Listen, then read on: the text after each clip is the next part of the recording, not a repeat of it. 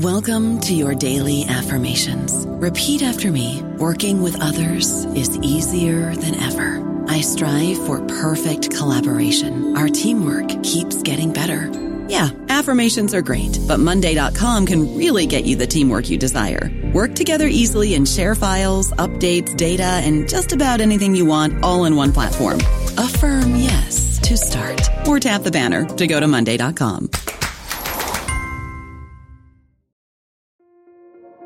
This episode is brought to you by Kia's first 3-row, all-electric SUV, the Kia EV9, with available all-wheel drive and seating for up to 7 adults. With 0 to 60 speed that thrills you 1 minute and available lounge seats that unwind you the next. Visit kia.com/EV9 to learn more. Ask your Kia dealer for availability. No system, no matter how advanced, can compensate for all driver error and or driving conditions. Always drive safely.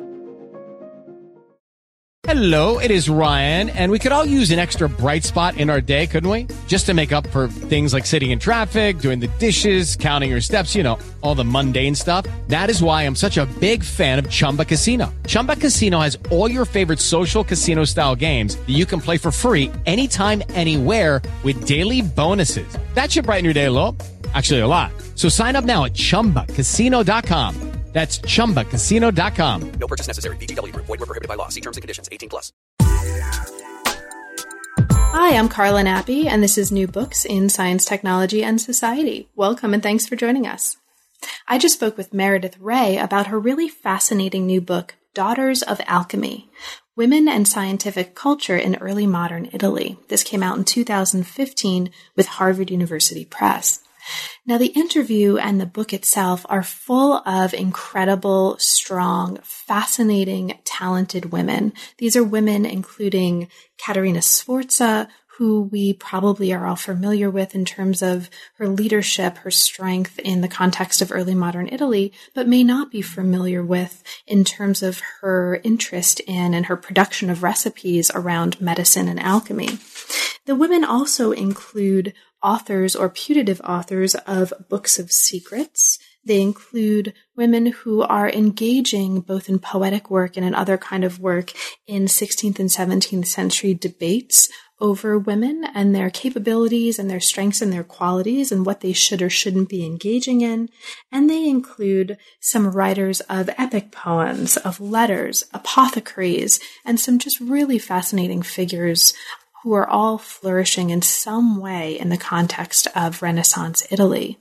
So the book takes us into, and is really sensitive in taking us into not just the context in which we should understand and we can understand the work of these women and by these women and with these women for history of science, history of early modern science in particular, but Ray is also really, really sensitive to the literary qualities of the text that she's discussing. And so there's a lot to learn here for listeners and for readers, also about how to navigate and be attentive to the literary form of a dialogue, of a poem, of a recipe, and to bring that kind of attentiveness to how we integrate these sources into our stories about the history of science. So it's a fascinating book. It's a really, really interesting set of vignettes and set of cases. So I hope you have a chance to read it. And thank you so much for listening. I'm here today to talk with Meredith Ray about her new book, Daughters of Alchemy. Welcome to New Books in Science, Technology, and Society, Meredith, and thanks very much for making the time to talk with me today. I'm really looking forward to it. Thank you, Carla. Thanks for inviting me. So, Meredith, let's start by talking a little bit about how you came to the field, and specifically, what brought you to work on early modern Italy? I was always interested in the Renaissance, and I studied Italian in college, and then I lived in Italy for a while after college, and during that time I did a master's degree and just sort of realized that I wanted to keep working on Renaissance literature and particularly women's literature. So I ended up doing a PhD at the University of Chicago so that I could work with Elisa Weaver, who does a lot of work in the field of convent culture and convent plays and things like that. So initially, I was really interested in figures like Arcangela Terabotti, who was a 17th century nun and proto-feminist who wrote these really amazing works. And I've edited a few of those with a colleague of mine, Lynn Westwater. So that's kind of where I started with Renaissance Italy, and I did my dissertation on letter books, women's letter books in the early modern period, and then that developed eventually into my first book, which was called Writing Gender and Women's Letter Collections of Renaissance Italy. I think it's been a while. It's been a while. I forget the time. I know how that goes. Yeah.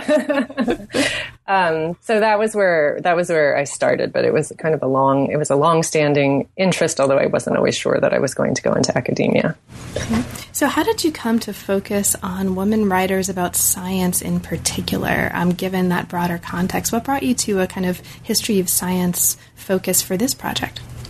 Yeah, so that, I'm trained as a literary historian, and I'm always, I remain really interested in texts and how they're constructed and how gender is represented in them and things like that. But I also just really, I've sort of decided the further I get in my career that I just want to follow my material where it takes me. So with this new book, I had when I was working on the first book on letter collections, there was this one book in particular that I worked on by Ortensio Lando, who was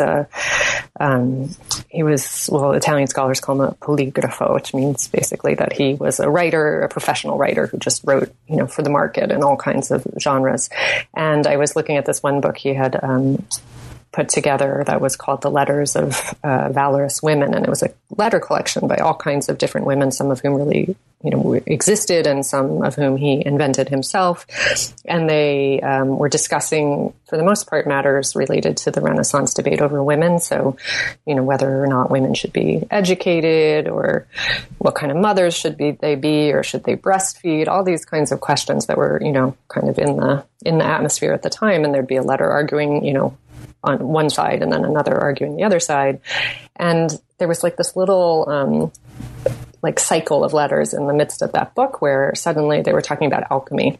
And, for the most part, he's presenting it in a negative view as something, mostly because he thought it was frivolous and distracting from, what people should really be focusing on, which was scripture. But there was a couple of these kind of detailed letters with alchemical recipes, and then at the same time there was a series of letters about medical recipes, and I had not come across that kind of material to that point. And so when I was researching that book, it just struck me as something really interesting and really strange, and I knew I wanted to come back to it. So I mentioned it briefly in that first book, and then I kind of put it aside, knowing that I was going to come back to that. And so when I started the next project, it really grew from there, because I started reading books of secrets. So these printed books. There's also a manuscript tradition of books of recipes. So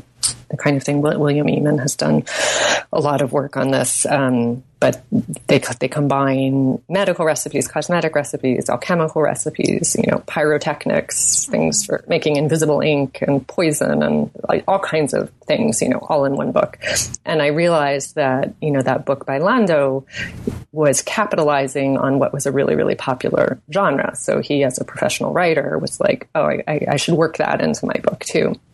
So that's kind of how I got started. And it was challenging, really, because I am not trained in history of science. And furthermore, I was in graduate school at a time where, the idea of the national, the boundaries of your national literature and of your discipline, that was very much in place. So, I studied Italian literature, with kind of a narrow focus, I think. And so it took me a while to kind of, get used to this idea that I can move outside of, that discipline or that, even that nation, and I can, approach things from a much wider perspective. And that was really exciting for me when I finally realized that it takes a lot of work, of course, but I'm allowed to do that. And so I ended up, what I hope I ended up doing in the book was sort of combining my interests as a scholar of literature with my interest in history of science. Absolutely. And I think so many of those of us who self-identify as working in the history of science or working as a historian of science kind of found our way to the field incidentally, right? Yeah. It's kind of rare to have an experience as an undergraduate where you first of all know that history of science exists as a field and right. have an opportunity, right, to like figure that out early enough that you can actually make that a focus self-consciously of what you're working on. So I think that's one of the things that makes the field so exciting to read in and to work in, right? Yeah, I agree. So women's untapped potential in the liberal arts, as you put it in the book, according to 16th century writer Moderata Fonte, was a kind of buried gold. I love this, right? The untapped potential of women as a kind of buried gold. And this becomes a sort of touchstone for what happens and what unfolds throughout the book that we're talking about today. The book explores contributions of women to the landscape of scientific culture in the 16th and 17th centuries, or roughly from about 1500 to about 1623. So here we have women as practitioners, as you describe it in the introduction, as patrons, as authors, as readers. They have, they're engaged with very practical kinds of pursuits that have something to do with science and also literary engagements with natural philosophy. And they're doing this in homes, in letters, in salons, at the court, in vernacular literature, and in academies, and also in salons. So we'll see a lot of what's going on there in the hour to come. So to kind of lay the foundation here from which we'll move on, why is Italy an ideal context for this? What about the culture of early modern Italy is producing this kind of engagement among women with science?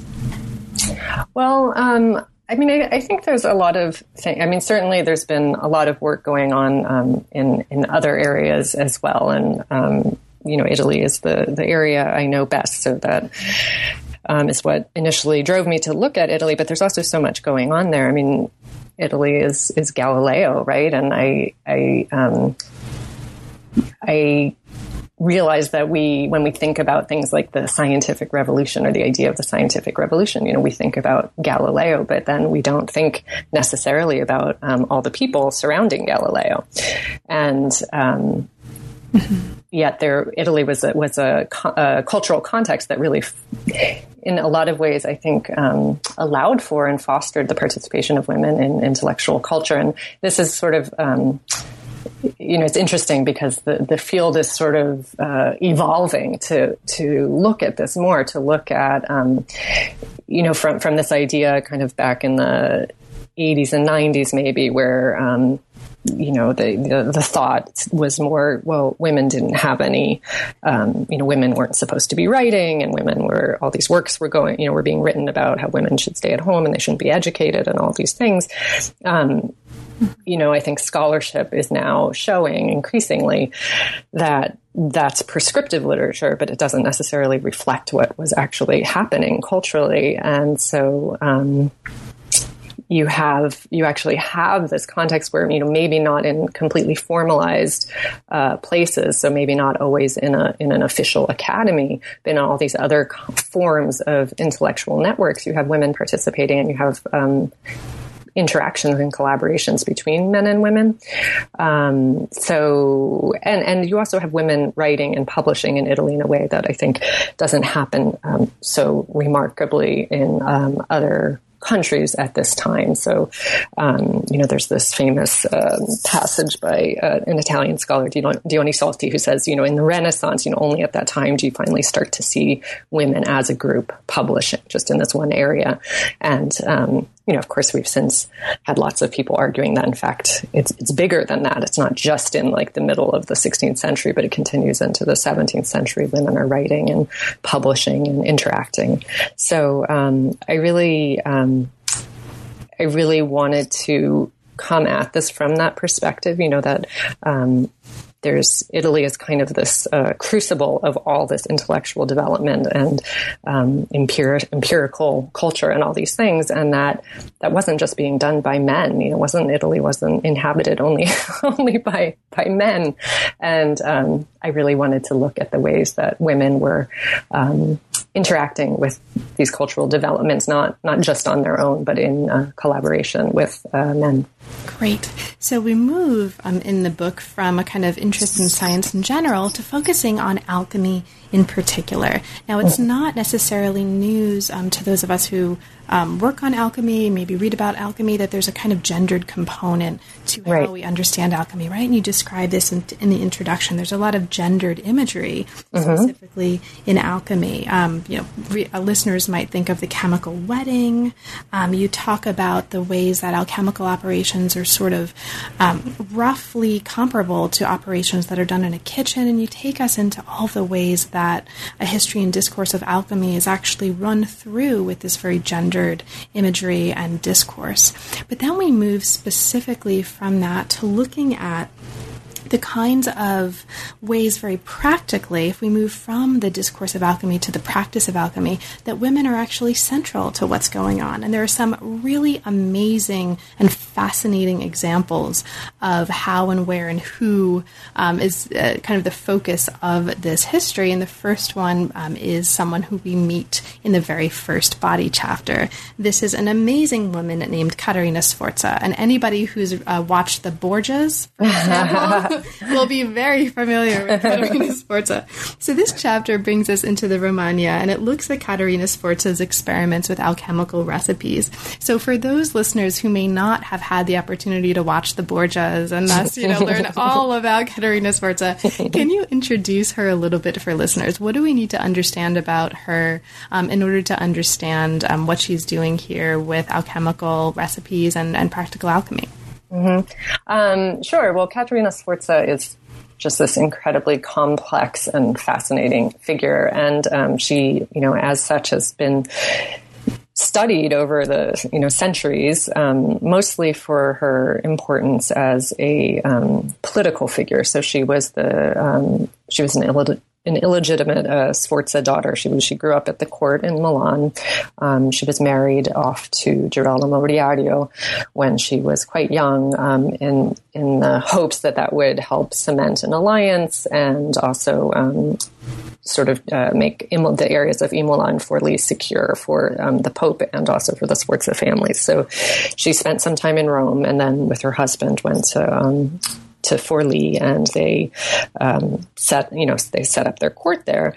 And there's a couple really famous stories about Caterina that you have to take them all with a grain of salt, of course. But the famous stories are after the death of she lost a few husbands to assassination. So after the death of the first one, she took over the running of the state. So instead of, giving up, she held on to the fortress. And there's a famous passage where her children are being held hostage. She's inside the fortress and her children are being held hostage outside. And they think that because they have her children, she'll surrender.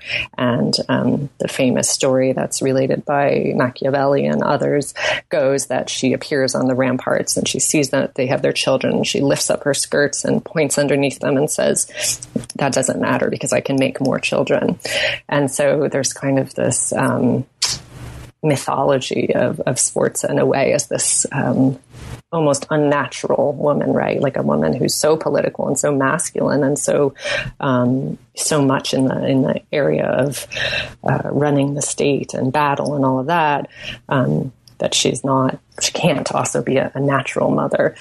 So she's got this image as a really fierce kind of Renaissance leader. Mm-hmm. But think of that moment in Machiavelli as Caterina Sforza's Doritos moment, right? Crunch all you want, we'll make more. Exactly. Sorry. Exactly. So I think that, for the most part, that's what when people that, know that name, the association of Katerina Sforza is with all these political developments, and then occasionally these, crazy stories about her. She was married several times. She may or may not have had a few secret marriages. So there's a lot of aspects to her. And what was really interesting to me is, that sometimes when you read about her, you'll find in a footnote or in a passing sentence something about the fact that, like, oh, and she did alchemical experiments. So, that was really where I got started with that, because I was like, what is this? Oh, and she did alchemical experiments. What does that mean? And so as I started researching her, what I came to realize is that not only did she do these experiments, but she was part of these, this network, this larger network of people, men and women from all different parts of society that were all exchanging recipes for not just for alchemy, but for cosmetics and for medicines and things like that. Right. And you're showing here in this chapter that recipes are actually a form of currency. And there's a really wonderful account of these epistolary networks and the ways that recipes and also secrets are being, and we'll talk more about what that means, right, in this context, what a secret is here, are being passed to and from other people. And it's a really fascinating way of understanding epistolary networks specifically, right? So she's compiling her discoveries, her alchemical, pharmaceutical, cosmetic discoveries in a manuscript called Experiments. Now, only one copy, as you describe here in this chapter, is extant today. So this seems like a fascinating source. Can you talk to us about this manuscript? What is it like? What's in there? And what was it? What did it involve to actually get access to this manuscript and do work with it? Sure. I mean, that I think was it was really the highlight of writing this book for me was researching and tracking down that manuscript. It was really a great experience. So the manuscript is in a private collection today, and it's owned by lovely people who really want, they wanted to remain anonymous. So that was, the condition for me being able to look at the manuscript. But the way that I found it, certainly anyone else who was interested could also find it. It was just, like an old fashioned detective method of, I saw a footnote somewhere, I tracked that footnote to another footnote. Eventually I realized that I should start contacting, in Italy, they have a particular bureau that oversees the private archives. So I contacted one of those bureaus, and eventually I was able to, narrow down to a few possibilities. And through that bureau, they, on my behalf, contacted the owners of this manuscript to see if they would allow me to come and see it. So when I finally found it, took me a while, and when I finally found it, it was very exciting for me to have success. Because the manuscript has been transcribed in part, not in full, in a 19th century biography by her, by Pasolini. It's the big biographer and compiler of all the Sforza documents. So there is that source, which is great, but it's not totally complete. So then once I had made contact with the owners of the manuscript, I traveled to Italy and just had this wonderful week where I went, I met them, and they allowed me to come into their library, which was beautiful and has many other things besides Sforza's manuscript. And it was just this amazing experience of sitting in a room surrounded by these incredible books and literally having this manuscript in front of me and them bringing me espresso to drink as I read, which doesn't really happen in the rare books room usually. It was really lovely, and they were so generous to let me come and look at it, and it was just it was a wonderful experience. But the manuscript, that sound you hear, by the way, is the sound of hundreds of graduate students dropping what they are currently researching and looking into taking up early modern Italian history. Right? Sorry. I mean, that's the kind of thing we love to do, is like track down the footnotes. Yeah. Sorry, go on, please. So then the manuscript itself is interesting. It's quite extensive. It's compiled in more than one hand. I mean, it's not her hand. It's a copy that was made by a friend of her son's in the early 1500s. So, so there are some issues there, of course, as in any manuscript of, exactly what was contributed by whom. But the preface explains that he has copied it down exactly as he found it. And then we have, so one of the things I wanted to establish was, is this really based on her manuscript? And so that's what tracking down these, or trying to kind of map these intellectual networks she had helped me to do, because it's so clear from the letters that she did actually exchange with people, that she was exchanging recipes and collecting, soliciting them, offering them. And we also have letters between her and her son that seem to make reference to this same manuscript, which she clearly wanted him to have. Were there any moments for you as you were working with the manuscript that were particularly exciting, or any aspects of the kinds of recipes that were talked about in this manuscript or collected in this manuscript that were especially fascinating for you? I mean, for example, your description of some of the stuff that was happening in the letters in this chapter, how to use pomegranates cosmetically and medically, recipes for how to keep your breasts small, which I was super happy that was a fashion at some point somewhere. It's like, yes, I am in fashion in Renaissance Italy. But were there any other moments in that manuscript that were just kind of aha moments for you? Well, I think that what you can really see in looking at a manuscript that you don't see in a transcription are, first of all, the different layers of authorship that might go into it, right? So you can start looking at things like how many hands are involved, and it clearly was at least 2 hands. You can also see like how the paper is used, and how often there would be a recipe and then someone would have written in the margin, like, this one really works, or this one is better, or they'll add, some instructions to it. So that really allowed me to get a sense of, this object is something that was actually used. It wasn't like just meant to, it's not beautiful. It's not beautifully produced. It wasn't meant to be a gift to somebody or something like that. It was, I believe it was really meant to, serve as something useful to her, to her son. So looking at it allows you to kind of see those markings that you wouldn't get from just looking at a transcription of it. I was also able to see, and this you do see in the transcription, but it's much more remarkable when you actually see it in person, is that she used a code to in some of the recipes, not in all of them. So the code is given on the first page of the manuscript, and it's, I applied it a few times, and it works pretty well. So it's not meant to be an unbreakable code. So then what is its purpose, right? Like, what if you're going to put things in code and then you're going to give the key to it right away, then it's not that hard to break. And what I came to believe was that really what she was doing was using that code to just signal when something was really important. And so it's almost always used just for alchemical recipes. And there are plenty of alchemical recipes that are not in code.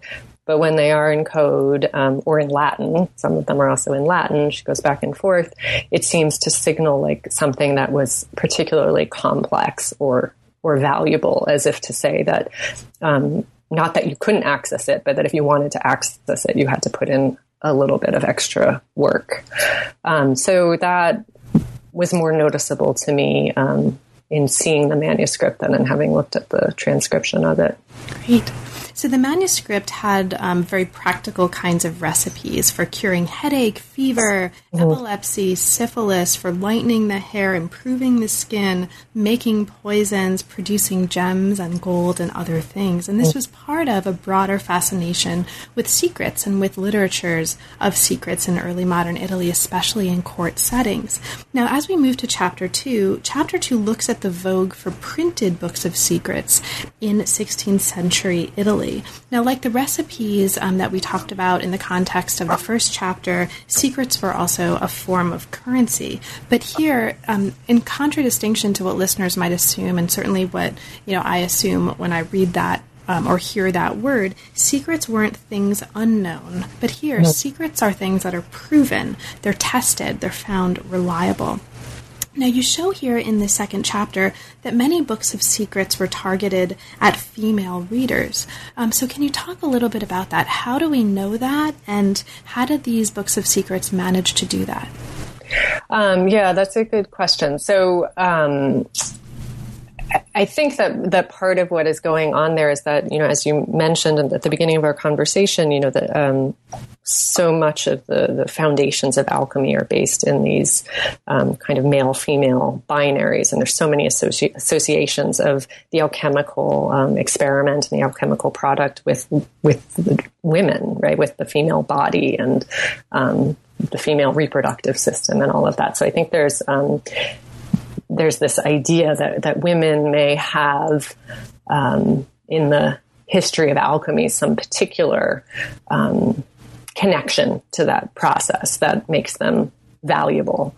And so that there is, for publishers, there is an added value in connecting a recipe or a secret with a woman, because it gives it an added sense of authority. Sort of ironically, right? That doesn't happen, certainly for women in all areas. So from there, what I wanted to look at was, who was writing these books, who was reading these books, how are they being used? And certainly they're being used by men and women, and often the same book is being used by men and women. But to be able to try to kind of establish those things, I went through and I looked at what kinds of recipes were being offered, and certainly there's, many of these. There's so many of these books, and many of them will have sections on female medicine, right? Like for childbirth and lactation and things like that, which certainly does not mean that they were meant for women. They were, they easily could be meant for male physicians who were more or less taking over that area at this time. But there are also many recipes then that are specifically for women's cosmetics, and often will say, for, lipstick for women.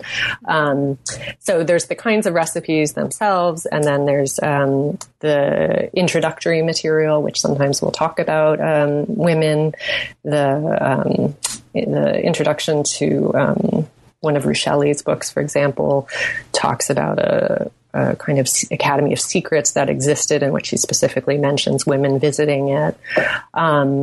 So I tried to look at those kinds of things, like, what are the titles and the prefaces saying?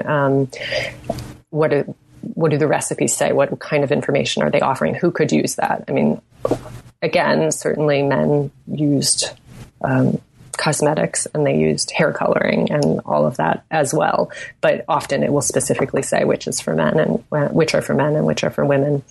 And then I spent some time looking at this book that's attributed to Isabella Cortese, which was a really interesting case, because that's the only book that is specifically attributed to a female author. And it says in the title that the recipes are meant for female readers, and then of course it offers all kinds of recipes, including for male impotence and other things. So it was clearly aimed at a readership of both sexes in the end, and that was just an interesting. It's an interesting example because there's so much debate over who authored it, and I'm not really ready to come down on either side right now, but I will say that it does seem to me that, in the absence of clear biographical data, people are very quick to assume that women writers were actually men. And when it's a male writer, that's not the automatic assumption. So I want to be very careful about making that assumption. But that said, there are certain, oddities about it and things that are a little bit mysterious. Some people think that she was really Ruscelli, another well-established author. Someone has pointed out that the word Cortese is an anagram for the word segreto. So, yeah. So, anyway, so I think that I tried to take all of those things into consideration: authorship, readership, and then the material in the books itself. So in addition to taking us into some examples of some of these works, and The Secrets of Senora Isabella Cortese is one of them, you also bring us into another very, very successful and apparently very widely circulating book called The Secrets of Alexis of Piedmont, also from the 16th century. The chapter also looks at the influence of books of secrets on other early modern literary genres, so letter collections, dialogues, etc. And you mention, or you talk in detail about two of them. One of them is a book you've already talked about, right? This is the book by Hortensio Lando, his collection of letters of many valorous women from 1548. And you also talk about a book by Alessandro Piccolomini from 1539. So can you talk a little bit about what's happening there? What are some of, for you, the most interesting ways that these other early modern literary genres are picking up and using and engaging with the literature of secrets? So that is really the point at the book where my literary side, starts to take over again. And I was really interested in kind of following this scientific culture into these various literary venues and seeing how it was being used. And, as we were talking about earlier, I had sort of bookmarked that first for the Lando book, and then I wanted to see where else I could find it. And, I was interested to see how it was presented and how prevalent it was in literary works. And you do have to look a little bit. It's not always the main subject of a book. And so I think that's why it has, these kinds of scientific subtexts have gone unrecognized, because it's not always the whole book is about science, but it's just woven into the narrative. And, in the book Raffaella, it gets used, in the sense of part of this debate over women, which tries to prescribe tries to figure out and identify what are the appropriate behaviors and roles for women, and then to, try to prescribe how women should behave. And in both the Lando and the Raffaella, science kind of becomes part of that debate.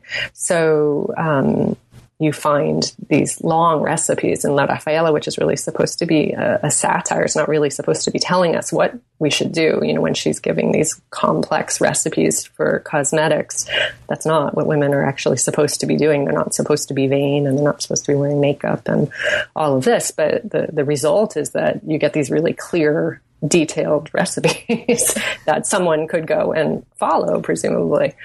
So I found that interesting, and it kind of complicates a reading of the text. And then you can also just learn. I felt that you could also learn interesting things about the practice by reading these literary works, because in that book, for example, you realize that it's not that women were just whipping these things up on their own. They were going to they would often have like a favorite apothecary that would be known for making one particular thing, and they would go to that apothecary to get whatever it was, the cosmetic or the medicine.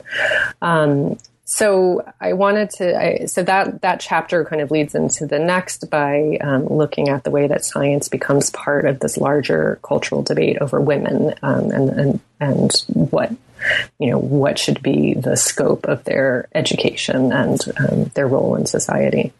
And this next chapter is also awesome. So this is chapter 3, and it looks at the literature of debate over women that flourished in the 16th and 17th centuries, as you've just described.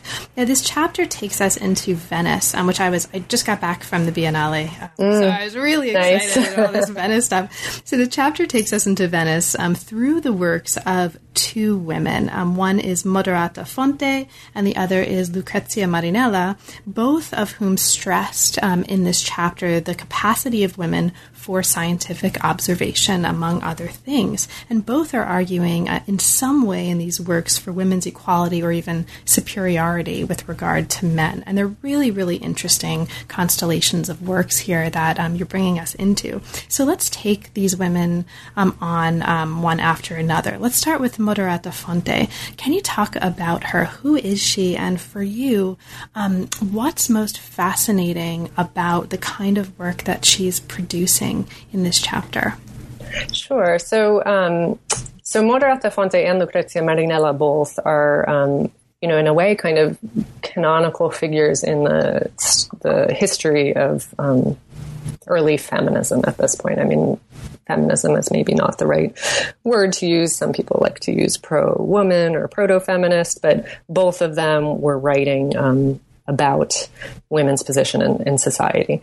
So what was interesting to me in Fonte, so Fonte is she was Venetian. She died in 1600. Her work was published posthumously, and it was it had been published in reaction to a particularly virulent misogynist work by Giuseppe Passi.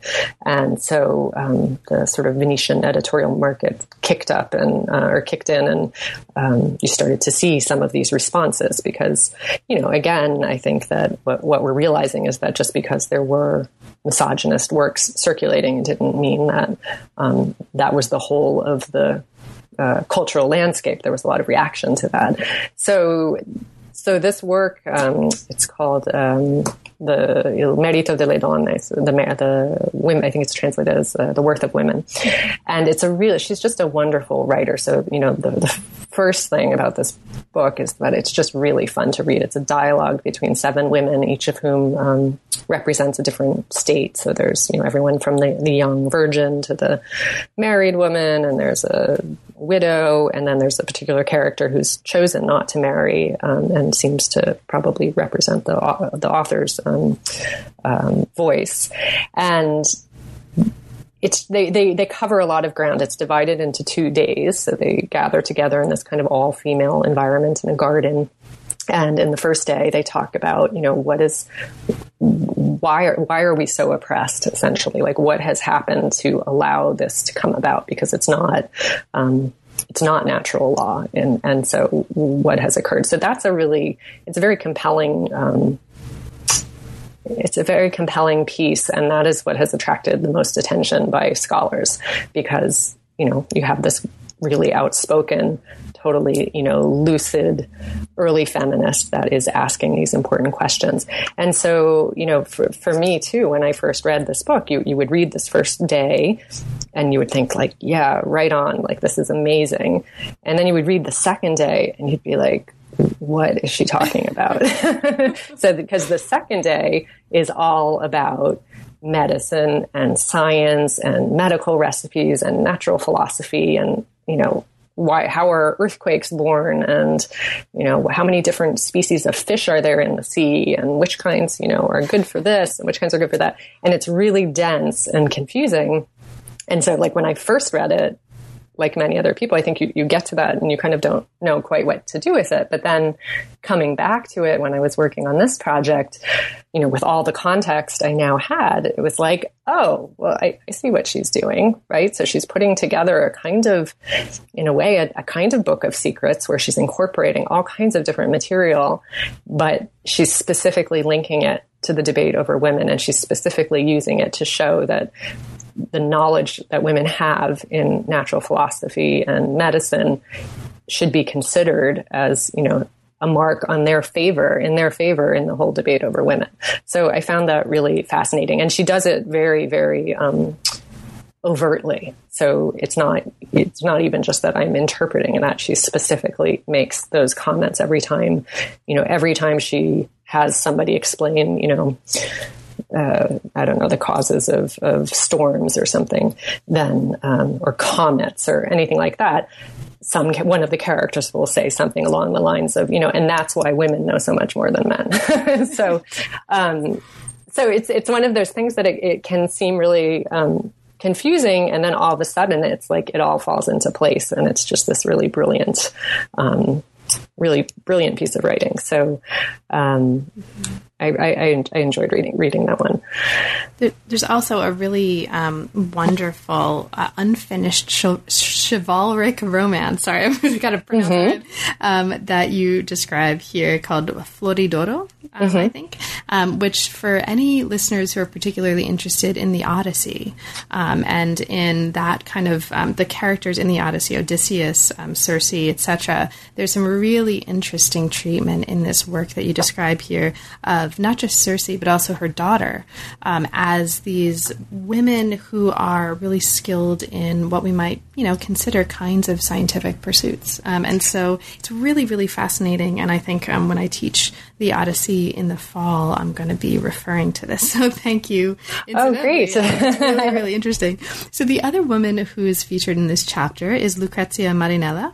And she is writing a lot of different kinds of things that you describe, but the chapter focuses on, in particular, an epic poem and a pastoral work. So there's an epic poem, Enrico or Byzantium Conquered, from the 17th century, and then an early 17th century work, Arcadia Felice. So for you, what's particularly fascinating about what's going on in her work?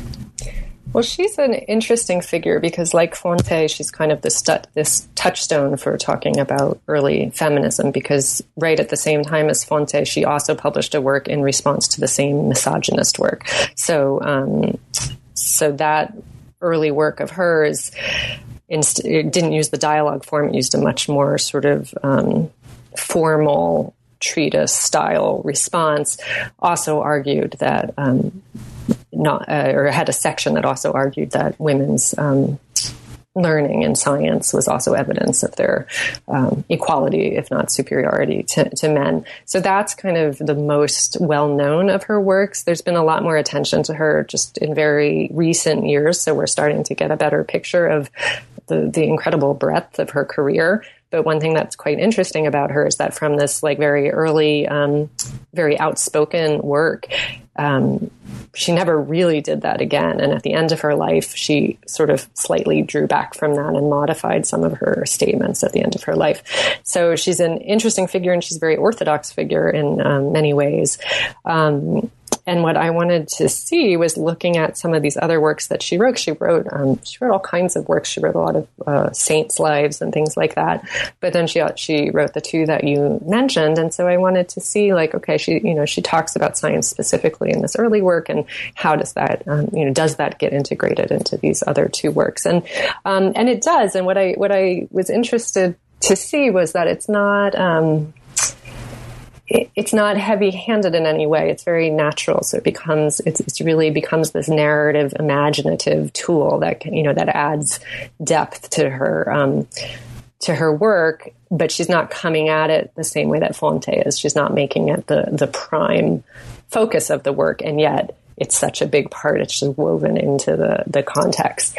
So she has these figures and really these female communities in both of those works, where there's a leader figure who's a woman who has this knowledge of natural philosophy that she shares with her ladies in waiting, or whatever we want to call them, the women that are there with her, and then also imparts to the male characters that come through. So women as these kinds of guides for passing on scientific knowledge, which doesn't necessarily mean that they are credited with inventing or discovering that knowledge. We also have she creates these kind of complex lineages to explain how that, knowledge was originally passed from someone's, grandfather to father to this particular female figure. But the position of the female figure is to impart knowledge about the natural world, which I just found really interesting, and just stylistically, I found it interesting to see how it was woven into the narratives as such an important part in structuring it. And in Enrico, in particular, we've got this cast of really amazing woman characters. We've got a princess who's forced to cross-dress as a shepherd and flee to safety. We've got a sort of the daughter of an astronomer. We've got a magician. We've got a poet and a kind of handmaiden. It's just a really, really interesting work, it sounds like. So thank you for opening that up for me and my ignorance. No idea that these things even existed, and now I want to read more and more and more. Yeah. So as we move to the fourth chapter, and this is the last body chapter of the work, we move to Padua and to Rome. And here we see that, as you put it in the chapter, by the early 17th century, women had begun to participate in scientific discourse in more kind of formal ways, sort of more deliberate ways. And you talk about them publishing treatises on natural philosophy, allying themselves with scientific academies, and also entering into correspondence with some really major scientific figures. And we'll see that happening in the second example here that we'll talk about. Now, in Padua, we look at Camilla Erculiani's letters on natural philosophy from 1584. She was an apothecary in Padua, and she's an example that's really, really interesting in terms of drawing connections between what's happening for her in Padua and also Poland.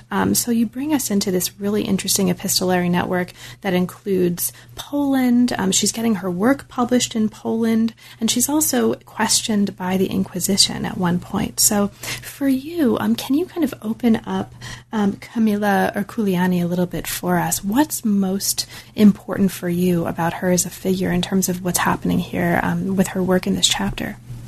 Sure. Well, she's a fascinating figure about whom I wish we knew more.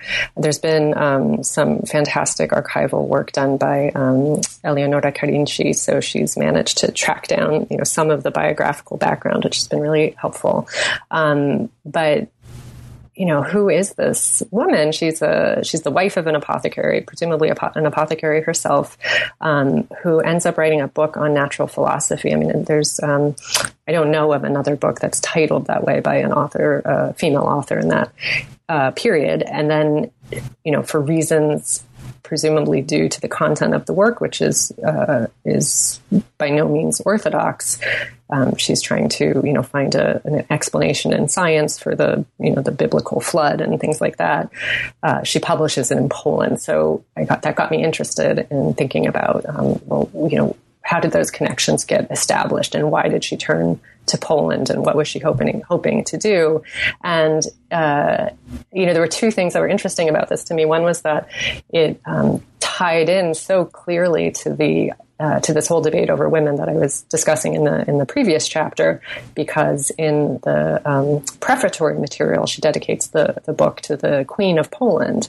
And she specifically says, as Fonte and Marinella do in their literary work, she specifically says, women are as capable in the sciences, and they just need to be able to have the opportunity to access scientific knowledge. So she also is specifically linking science to the debate over women as this crucial missing element in the education of women. So I found that really fascinating, and it's something that you do find not infrequently in the prefaces to science, like more specifically scientific treatises, and even in some of the scientific works by Piccolomini, for example.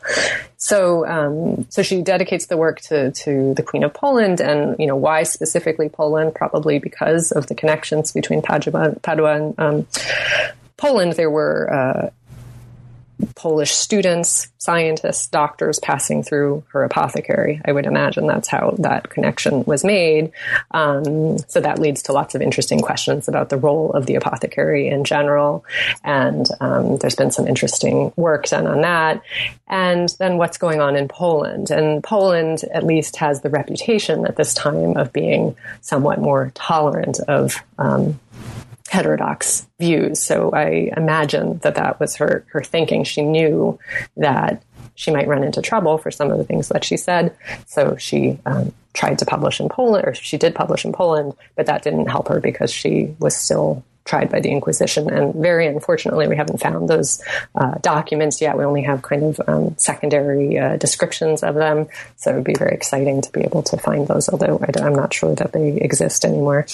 And the other thing that was just interesting to me, it's like when you write a book, you're not necessarily thinking about how these things are all coming together. But what I realized is that in the last chapter of that book, what was happening was that my interests in epistolary culture were really all sort of coming back to the fore and integrating with this new interest in history of science, because Ercolani writes that book in the form of a book of letters. So there's all these interesting aspects to explore from that point of view. Why doesn't she write it as a treatise? Why does she write it as letters? What is that doing for her that a treatise can't do? Who is this person that she's pretending she wrote to? Did she really write to him? Is she just, kind of setting him up there so that she can have a person to bounce her ideas off of? So all those same questions that I've always been really interested in terms of epistolary writing are present in her, and also present in Saroki, who's the second part of the chapter.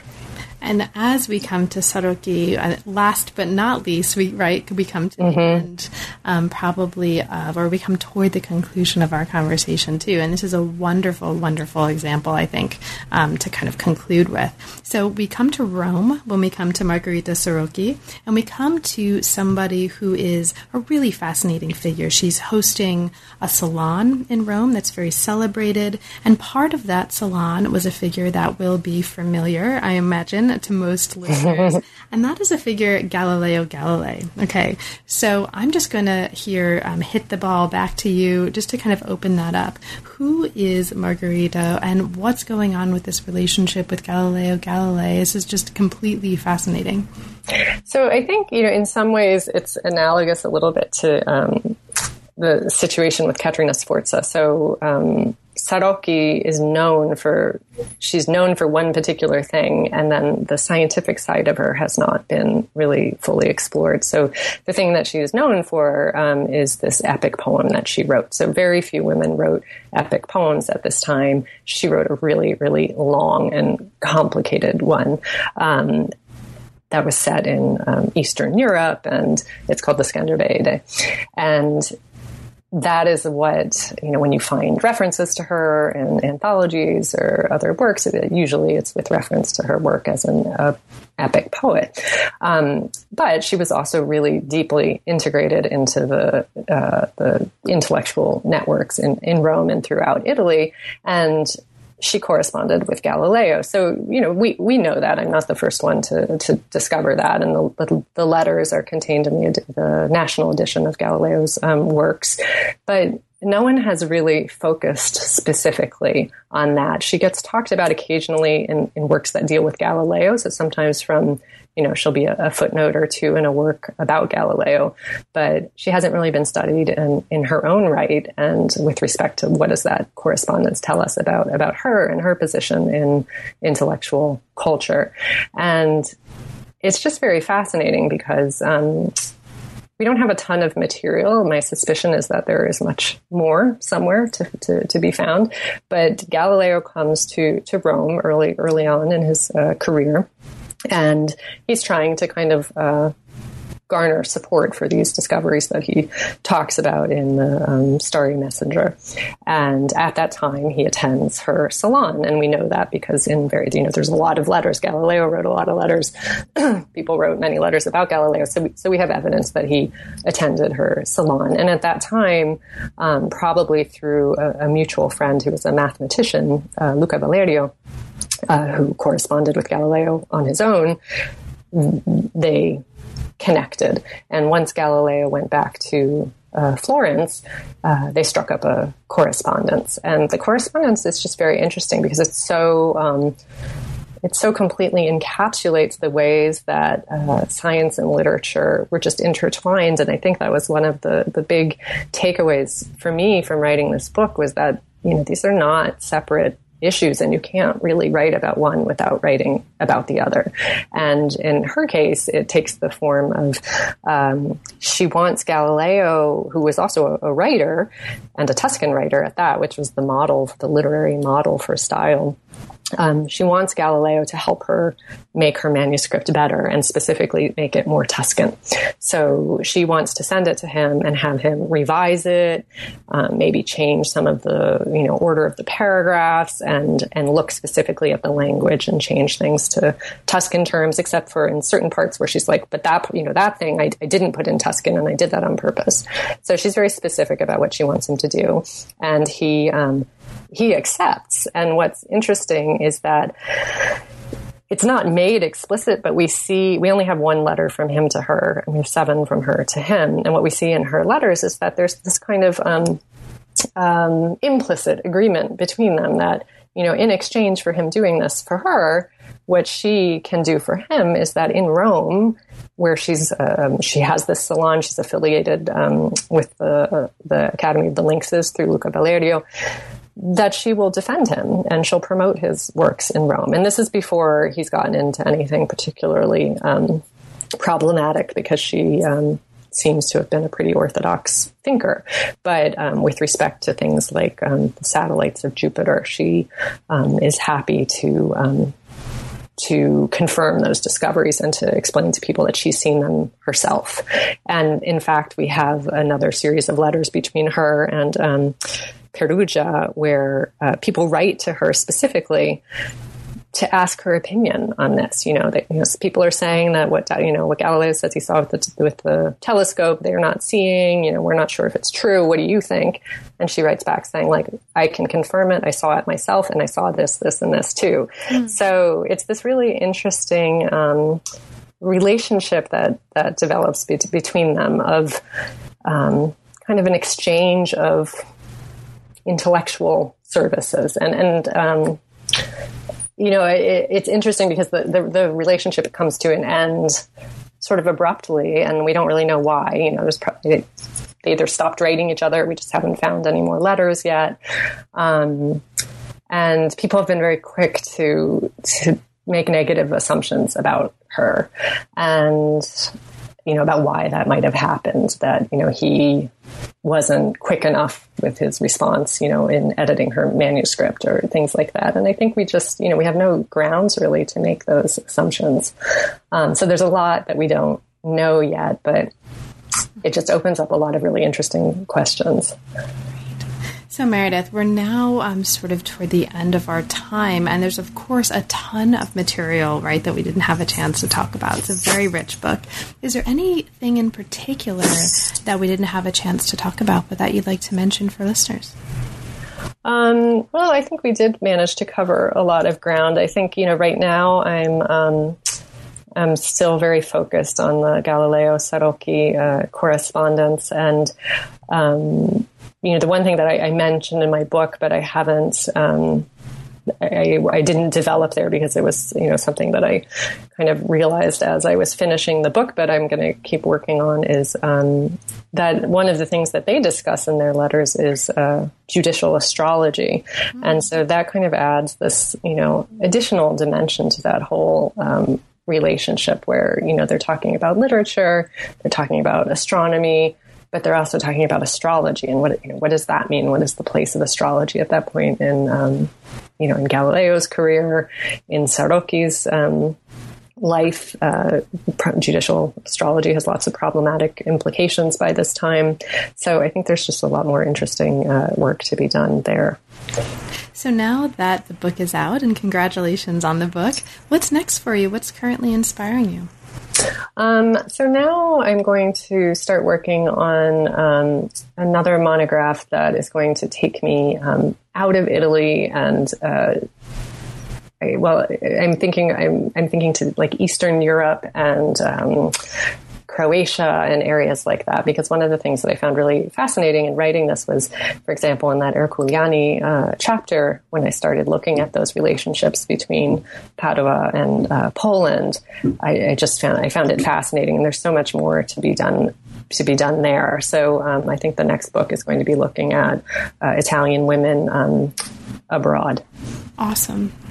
Fabulous. Well, best of luck with that work. I hope it takes you to Croatia, if possible, to do some taking in of the environment. Yes, it's just beautiful. Looking forward to it. Over the summer, ideally.